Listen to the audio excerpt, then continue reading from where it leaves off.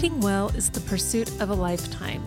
You may be at mile marker 1 of this wonderful life journey and thinking for the first time about embracing the life of a writer. Or maybe you're further along and ready to publish some of your ideas. I'm Melissa Parks with Dave Getz, and we are fellow travelers on this extended road trip to improve our writing and publish our ideas. We hope this podcast helps you make progress on your writing journey. Now, let's buckle up and write.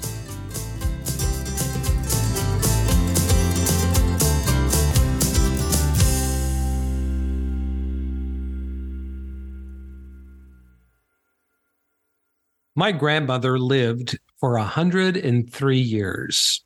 My parents are both 89 years old and still live independently. I probably need to be able to answer the question that Ryan Frederick asks in the introduction to his book, Right Place, Right Time, The Ultimate Guide to Choosing a Home for the Second Half of Life. And that question is, are you prepared to live to 100? Today, we're excited to interview Ryan, who is the author of Right Place, Right Time. His work has been featured in CBS News, Forbes, Kiplinger, and other national outlets, and his content has reached tens of thousands of people through keynote talks, workshops, courses, videos, blogs, online assessment, and of course, his book. Ryan is the founder of Here, which advises companies on how to create great places for people to thrive, and also provides consumer content to help people make wise choices about where and how to live. Clients include leading real estate developers, operators, institutional investments, wealth advisory firms, and health systems. His book addresses the role of place as we age, where we should live. The book is a guide to help us evaluate our living situation so that we can make a good decision and sound decisions for our future well-being. I would love to focus this entire episode on the content of Ryan's book because it is so rich and it's so relevant to me and my wife as we think about as we age, and we have only one in high school, and we've had lots of conversations about where we should live next. So I love the content of the book, but I want to focus this on the writing and the marketing of the book. Ryan, it is so great to have you here today. Welcome to our podcast. Thanks for having me, Dave. Before we begin, Ryan, could you talk a little bit about the business and tell what kind of work you're involved in? For sure. Just to kick it off, I think anyone who writes a book has a story to tell, that you're passionate enough to spend the time to write it and edit it. Let's not forget about that. To then get these words, these ideas out into the real world. And for me, my first book and my area of interest and real passion is helping people understand why where you live is, and how you choose to engage in where you live, is one of the most important decisions toward living a long, healthy, purposeful life. And so that was the key. The kernel message is that being active is important, and eating well, all these things we hear about. But for whatever reason, sometimes it's hidden in plain sight. And that is where we live, and not just our four walls, but what block are you in, what neighborhood, what urban, suburban, rural area, what metropolitan area, state, and so on. Our lives, our lived lives are a composite of all of those areas. And so that has led from my book, Right Place, Right Time, to now creating more digital tools for people to make decisions about this, and really a platform to help raise the visibility of this particular issue, and also help people across all ages and globally, as it turns out, think about this issue. So that's place and healthy longevity. That's really the intersection of my work, and here.life is the website. I love the thesis of your book because I think it's fresh. I think a lot of the research talks about community, that longevity study that Harvard had about for men, I think. There's a lot of research out there, but the way you framed it in terms of place, I thought was a really fresh approach to the book. When did this whole idea of place mattering to you in terms of longevity? What was the genesis of that in your life? I'm naturally a curious person. And I kept on kind of pushing on this kind of why, like what's driving things. And I don't think I had necessarily a unique point of view on place for a long time. I've lived different places, but I think this became an issue to me for two reasons, Dave. One was part of my working career has been on the real estate side of the world. So either investing in communities or in some cases, actually I lived in a senior living community at one point for a month. That really sensitized me in different ways. My wife chose to not join me. I was in my late 20s. I was getting a lot of unsolicited cookies, meal invitations, only person under 75, only male on my floor. So I never again will I feel so self-confident. But I also got to see how people there were shaped by their place and making friends and finding purpose in their lives and so on. So I was like, wait a second, you could take the same person, but put them in two different environments and really have very different lives ultimately. And so I had that particular experience about 20 years ago, but really just become really curious about the way in which place changes us more than we change place.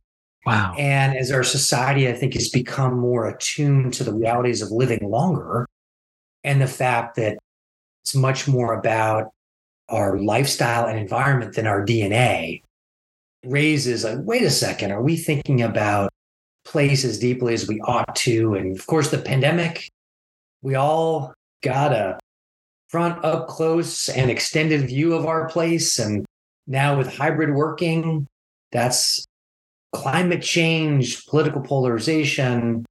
There's a lot of elements now that make it so that place influences what our life is like on a day-to-day basis.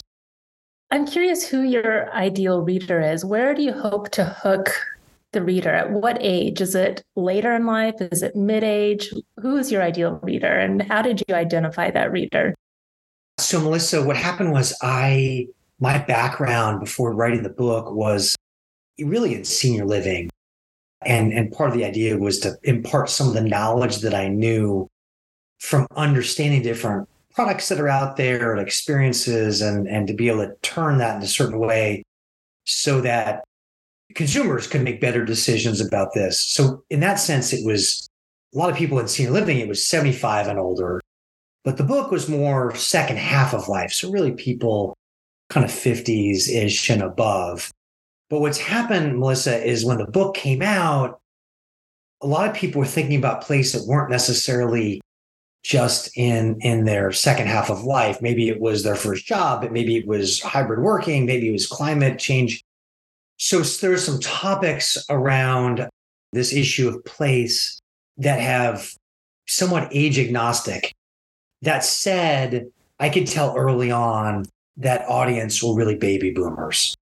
So people on the fringe of retirement, retired, not sure what they wanted their life to look like necessarily. And place was an important decision, that it's an important variable in their decision making. One of the attractive things about your book was that you made it to be a guide. So you could dip into you could read the first couple chapters, but then, as I read your introduction, you talked about you could skip to different sections based on where you're at, which I thought was really helpful. Ryan, if you could talk a little bit about structuring your book and how you came to make it a guide. Was that your initial vision? Did that come after maybe some drafts where you go, no, this is the structure that I need? Because structure is the bane of every writer.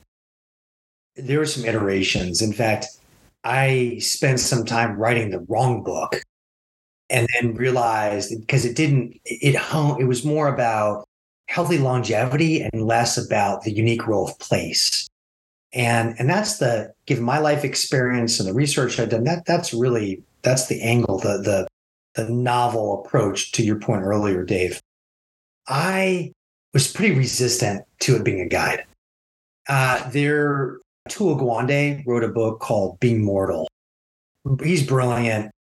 He's been writing the New Yorker for years. He's a physician and really was drawn to his writing and his book. And in a way, his guide is a long story about the life of his dad and the ways in which people should make different decisions, or at least consider different decisions nearing an end of life, and how our institutions should also think about it perhaps differently.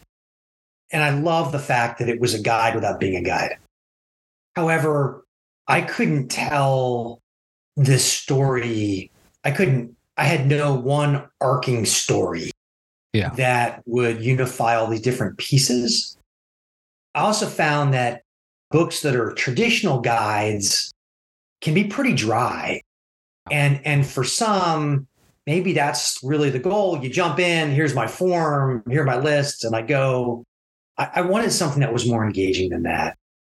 And so I tried to create a blend of something that has some storytelling, has some opportunities for people to lean in and find some similarity of their story in some of the stories that were shared, but have it be structured enough that you could walk away from time with the book getting a sense that, wow, this is a thesis I hadn't thought strongly enough about.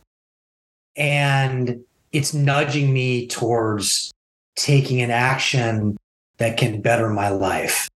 And so that was the struggle, Dave, I went through. As I'd love to have something as engaging as what Atul Gawande wrote, but this didn't lend itself to that, nor do I have the writing chops at this point that Atul Gawande has.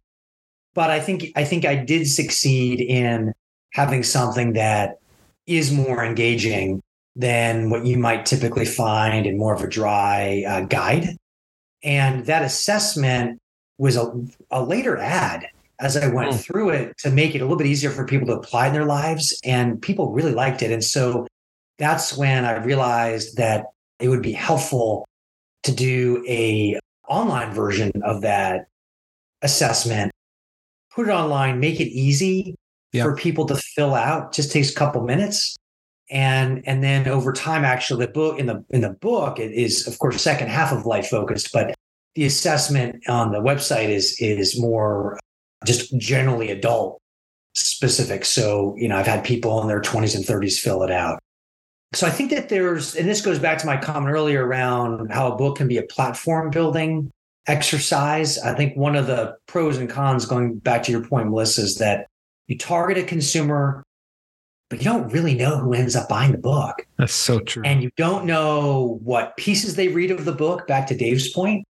And so to the extent that there are ways, if this is something writer is interested in creating more a platform around it, then there are some tools and tricks to engage people in and around and beyond the book that can be helpful to make the book more successful and may also lead to future books down the road as well. Can you talk a little bit more about how you are extending your platform besides that assessment, that digital assessment? How else have you been expanding your platform through the book? And what are some of the success stories of somebody finding you? It's been fascinating. And a lot of my background is in strategy and strategic planning. But I found, which is, I think, helpful for some rigorous thinking. It's been helpful for just process orientation. Ironically, I studied engineering in college to avoid reading and writing. So this was not the master plan. But I think what has happened is that, and this is the evolution, I think, of people consuming information, is I think there's a tremendous amount of value, more so than I realized, of sitting down and writing a book. People perceive you differently as an author. It also forces you to be rigorous in your thinking so that when you're giving a short talk or writing a blog, for example, it doesn't force you necessarily to think through all the steps that a 40,000 word book does create. But what's happened for me, because my book really is about two things, helping people understand there's this really important life lesson that generally is overlooked. And then secondly, hoping to nudge people, imploring people, do something about it. I found that the book is very good in it's been helpful to me in raising the visibility of the issue and moving some people to action. And I've gotten some of those notes, Melissa, where people say, I read your book, she's changed my life. I now have a plan, or I've moved into this place. I've seen the difference. But I also know there's a number of people where these big decisions, it takes more than a book. The book's the beginning of a process. So what I've done, I've gotten more engaged in keynote speaking around the themes for consumers, for some companies and health systems, raising this issue. And the book's been really helpful for the credibility. Also has helped inform me about what's the right way to structure some of those talks. And then the other thing that's happened is I turned the book, turn's not the right word, I extended the book into a consumer workshop. So the book's called Right Place, Right Time. The consumer workshop, I've done it in person on several occasions now, called the Right Place Workshop. And I've also done it virtually. And based on the feedback from those exercises, I've also created a course called the Right Place course. Now, the workshop and course are new. They're in their earlier stages. I have now wealth advisory groups have reached out because they're interested in providing some of this content to some of their clients. And so this idea of being able to co-brand some of the content. So I think that, Melissa, depending on your subject, depending what impact you want to have, depending on your level of investment of time and so on, there can be fairly substantive extensions to the book that can be worth pursuing. For me, it's been more organic. I didn't necessarily say, okay, here's how it's going to play out. No, I didn't. I just try to left foot, right foot. What am I learning? How can I help people? And that's how it's evolved, and will likely continue to evolve.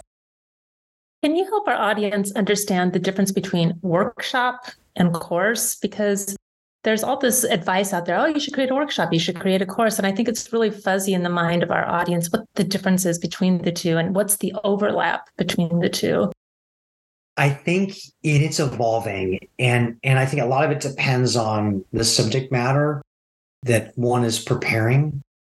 In my view, there's some gradations.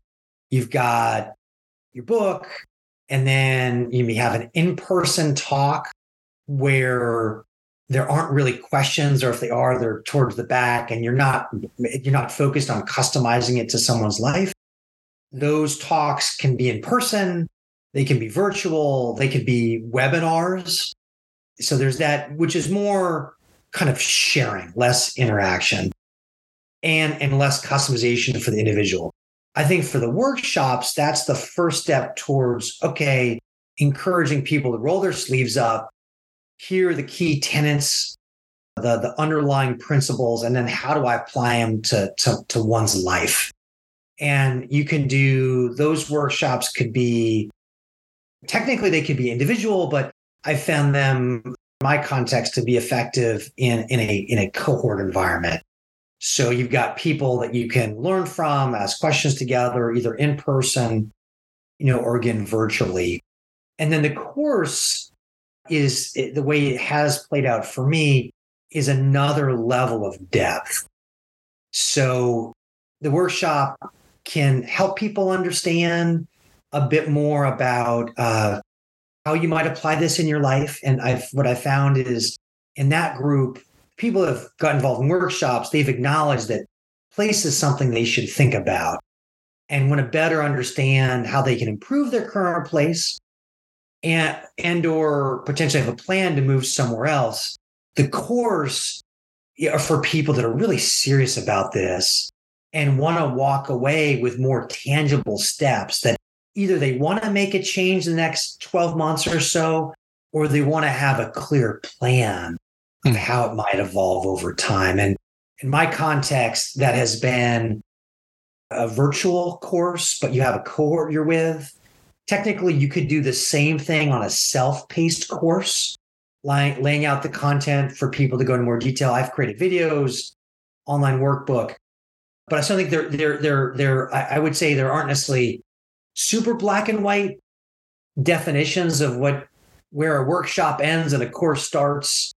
But I think it's one of the advantages that I think the pandemic helped accelerate is this people's comfort level in adoption of these different technologies that allow you to get some really good content. In some cases, do it with a cohort of others to better your life. For people who are creating courses, how do you get people to purchase them? How do you market these courses? Is it through partnerships like you mentioned before, or how are you doing it? I think something for audience to consider is, I think it starts with what does success look like? Because for some, and I don't want to make, this is a very significant step, getting an idea, a set of ideas packaged in a book and released to the real world, that is an enormous accomplishment. And for many, that may be the extent of the accomplishment for that chapter of life. For those that are drawn to more of this platform thinking, how can it be part of a broader whole? Good news, bad news is you gotta put a marketing hat on. And in today's world, it's true with book sales as well. It's a crowded space and there's a lot of messages out there. And so finding out what the best way is for you to share your voice, for your voice to resonate in the world at large.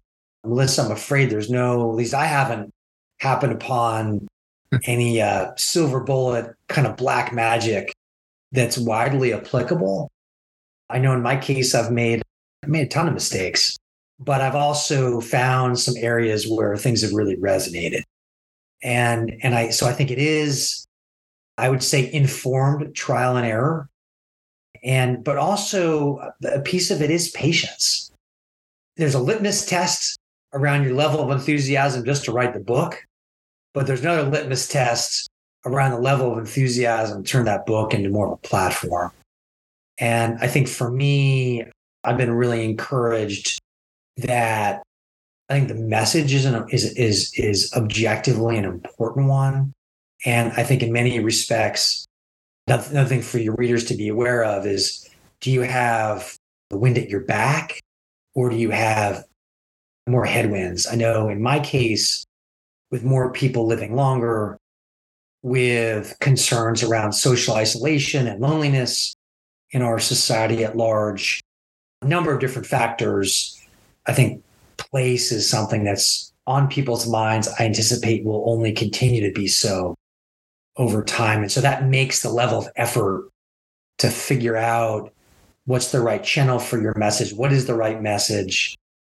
One last thing to answer that, I would say putting the assessment, the right place assessment online was a really helpful, it was an important exercise for me in the platform side. Thousands of people have taken it, people from all over the world. Only Africa and Antarctica are the only two continents where people haven't taken it. So that's been a great way of getting something that people can engage and then share it with their friends. And so there are some specific tools there if one's content lends it to that. One thing you said that I thought was really important is the wind at your back? Meaning, I took that to mean, do you have a thesis or a topic or a book that fits something that is going on currently socially. And typically that's not how we think as an author. We have an idea, we feel passionate about it, we need to get that idea out. I guess the question is maybe it's a question to ask yourself, do you have an idea, or maybe you can position your idea that is more relevant to what's going on kind of the current environment? I guess that might be a question. So two responses to that, Dave. I'd say the first one is back to this kind of North Star, like what does success look like? And I know I have friends of mine that have written leadership books, and their success was not 1 million copies. Their success was, I've captured this idea, I've captured my approach and process, and I know in my circles, for people I mentor, for maybe some of the talks I give, I have a book that I can hand to someone if they want to go deep. Yeah. But the other response I would have is precisely what you raised, which is kind of what moment are we in right now? To go back to your leadership example, what is it like to lead in an environment of hybrid work? What is it like to lead when a portion of your workforce has been, their educational experience was stunted or impacted by the pandemic? What does it look like to lead when you have an increasing number of women in your company that are trying to be leaders themselves and balancing all that's involved as a mother and so on? What does it mean to be a leader in an environment when levels of anxiety are so high and people feel isolated? So I think you're right. I think that you can take some of the subject matter, things you may be interested in, but how do you put a context behind it that seems more relevant, is more relevant for readers and also just timely?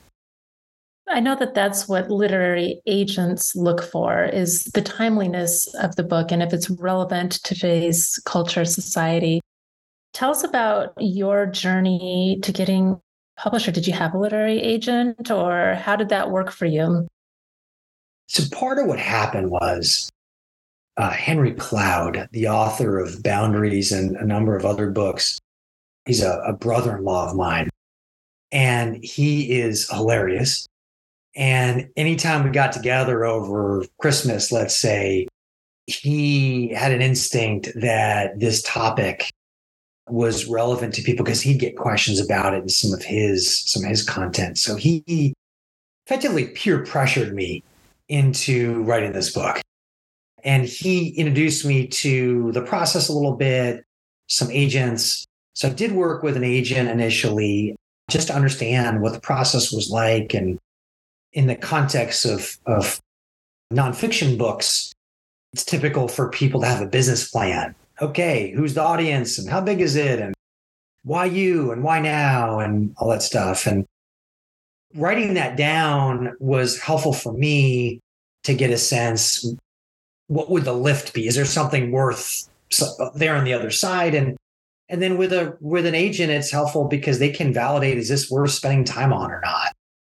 And so for me, with an agent's help, I did reach out to some larger publishing houses.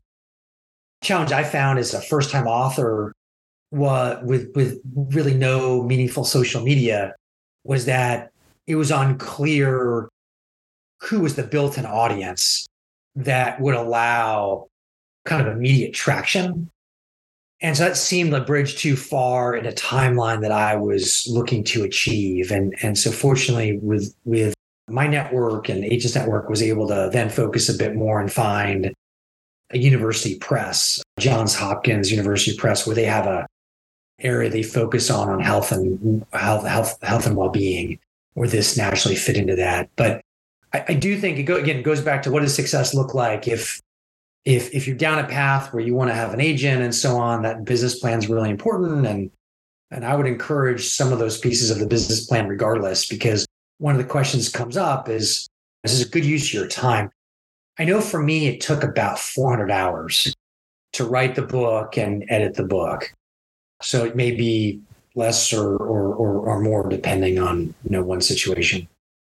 I want to go back to maybe some places where you have found traction in media and different things. But before we go there, I'd like to talk, and you mentioned this, about the stories that you added to kind of give dry bones, to give them life.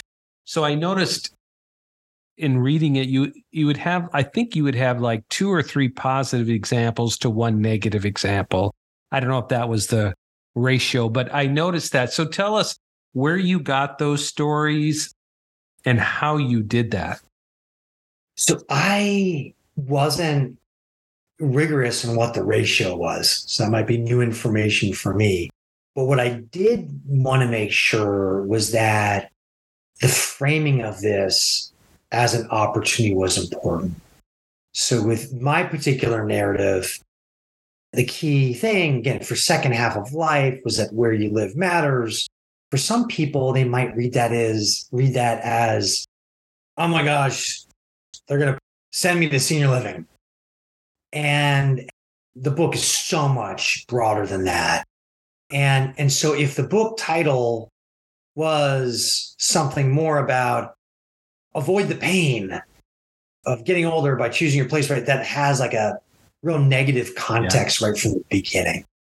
And so I wanted to have much more of a positive lens to show examples where people chose wisely, chose intentionally, and they were able to benefit from that decision, but have some counterbalance to say even not doing something is a choice.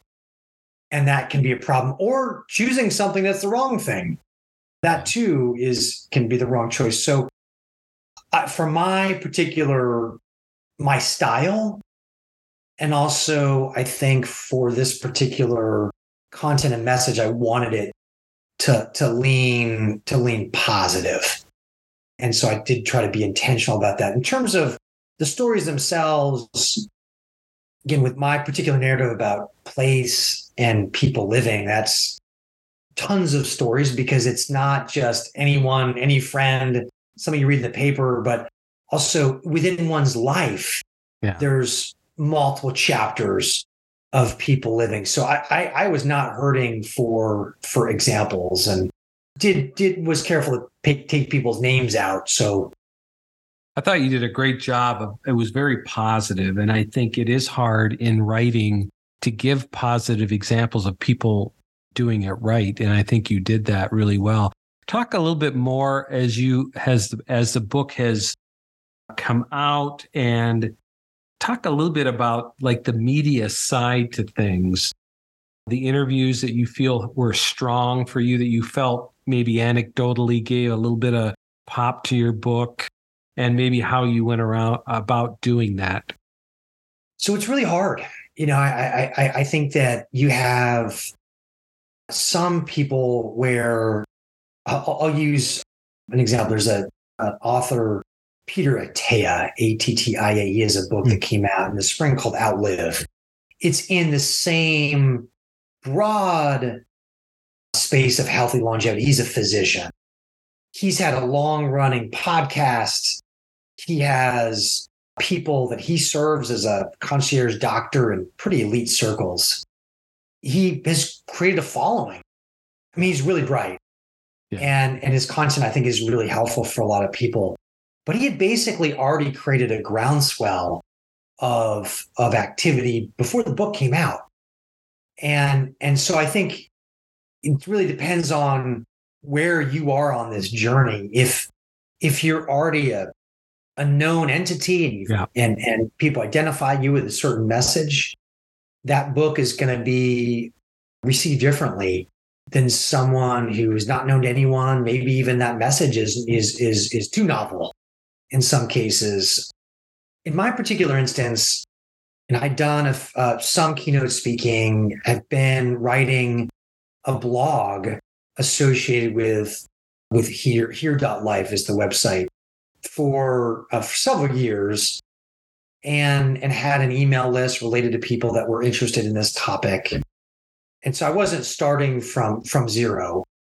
I did find though that it is, as I said, it's just a crowded space. And when you're going through it, there's always something. Oh, there's a election coming around.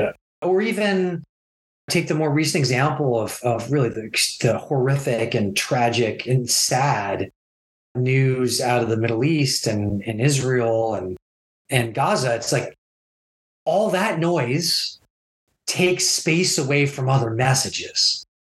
So I think if I were to provide some input for your listeners, it's really helpful to know, back to Melissa, to one of your first questions, who's your audience and how do you reach them? I think podcasts can be helpful. The problem with podcasts is a couple things. One, oftentimes when you do the podcast and when they get released, there can be a delay on that. So what might be new at the time, 6 months later is not as new. The other thing too is that when you listen to a podcast, it takes some effort for people to then immediately follow up. So whereas if they see something in an article, then they're already online, they can immediately act on it. I had hired a PR firm when I first launched the book because the resources were more limited, as I found out within Johns Hopkins Press. Not unusual, right? Because this is hard for everyone right now. And there were some things that were helpful, some that were not as helpful as I thought they were. One thing that was really helpful that I was surprised by was, maybe not too surprised, but nonetheless, it wasn't a core part of my initial thinking, is there was an article in Kiplinger's that talked about financial planning, referenced this.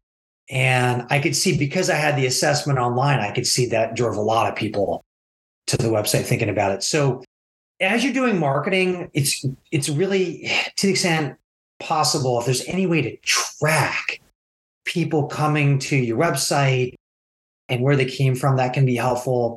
If everything points people to Amazon, for example, you're going to have, my books went up, but okay, well, it who knows where it came from necessarily. I think that's the challenge too, is linking cause and effect. What were some of the unhelpful things that your PR firm recommended? I think that PR firms, they are motivated in some cases by number of impressions. Some of those impressions are just more valuable than others. So you might do something that allegedly the website has a lot of impressions, but your topic isn't really aligned with, the numbers look good, but the real translation impact doesn't look so good. So I think that there can be a pressure sometimes the PR firm just to get things out and not necessarily, it's hard, but get it out into the right places it is a black magic thing, and no one really knows on the front end how things are going to resonate. So, there are some things I've decided to didn't follow up on because I felt like they just weren't going to be impactful. And I think it's also helpful with PR firms to be somewhat directive. Okay, this is what I'm looking for. Let's go back. This is what I think is going to be most effective. There's a learning process too. As I said, you don't know what's going to resonate, but sometimes you can be just placed in things or have interviews or write up some submissions that they don't have the prospect of being a good ROI right from the beginning. And that's where it's helpful sometimes. No, I don't think I should do that. What's next? Back to your point, which is so good, is what is success for you? I love that question.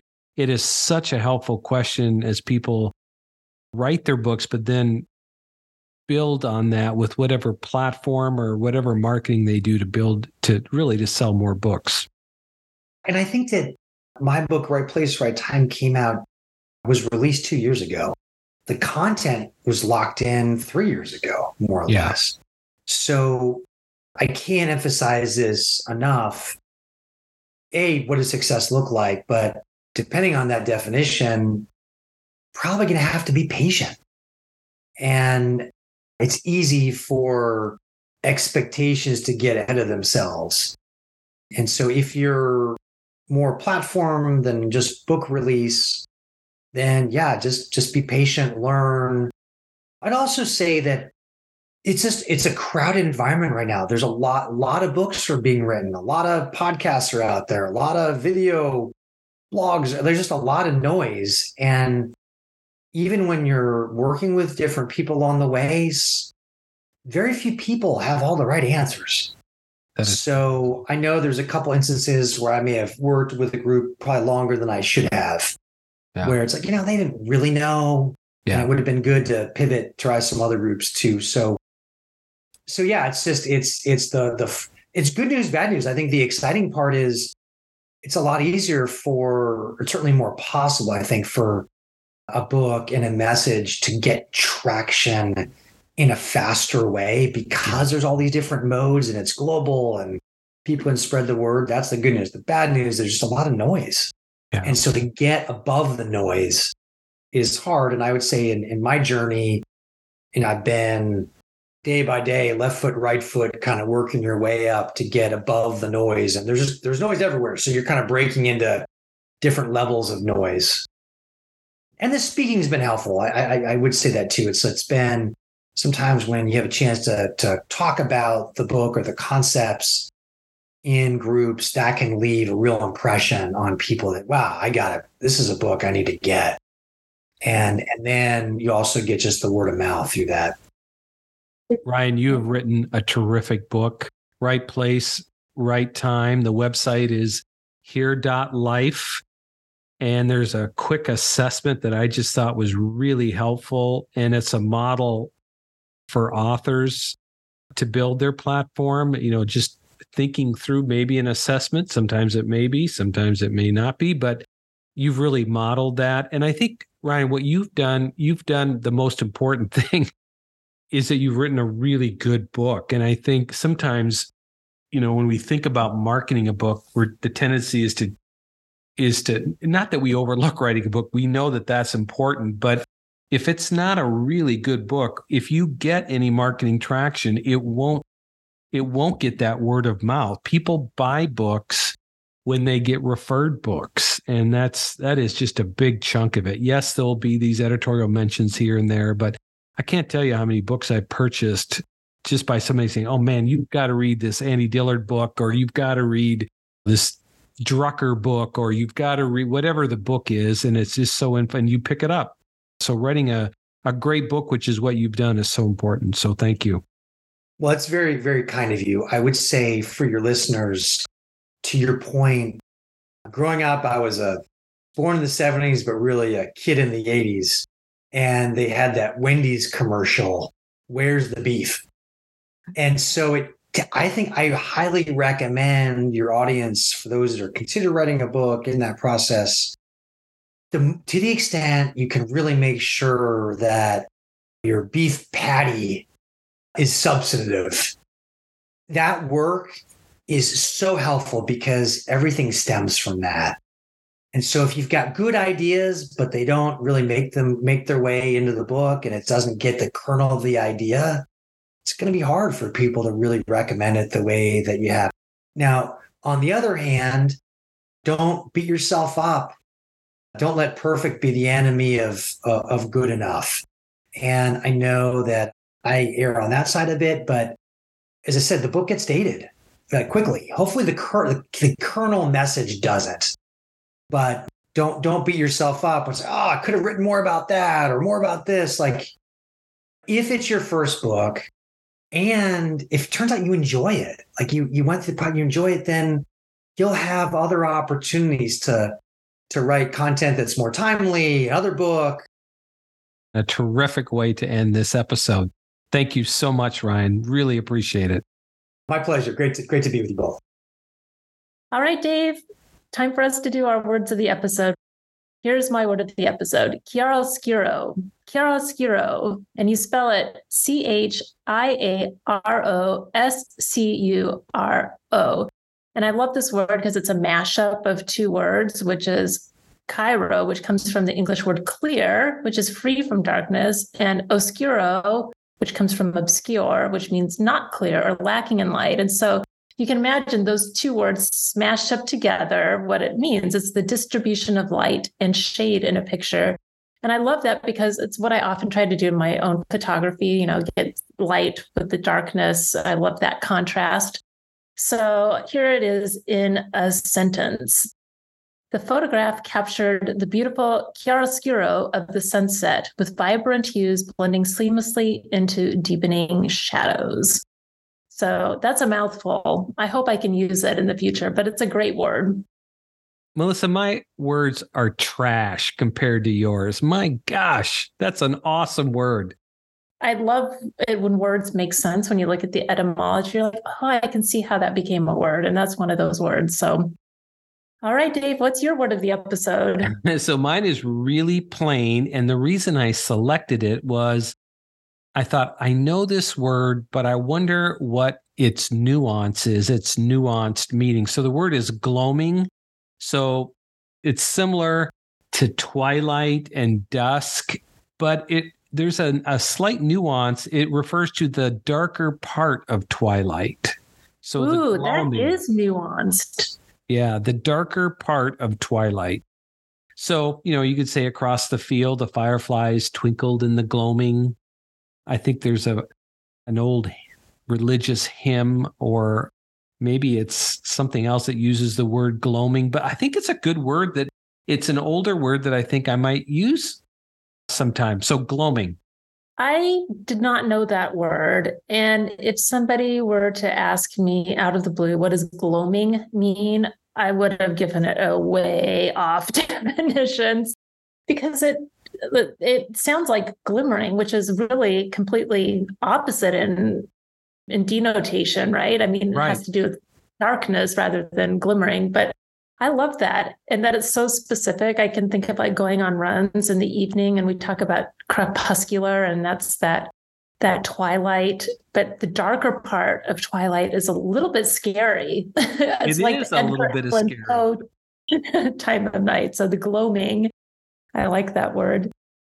All right. Well, I think that's a wrap, isn't it, Melissa? I think it is. And as we like to end all these episodes, I'm Melissa Parks. And I'm Dave Getz. Now buckle up and write.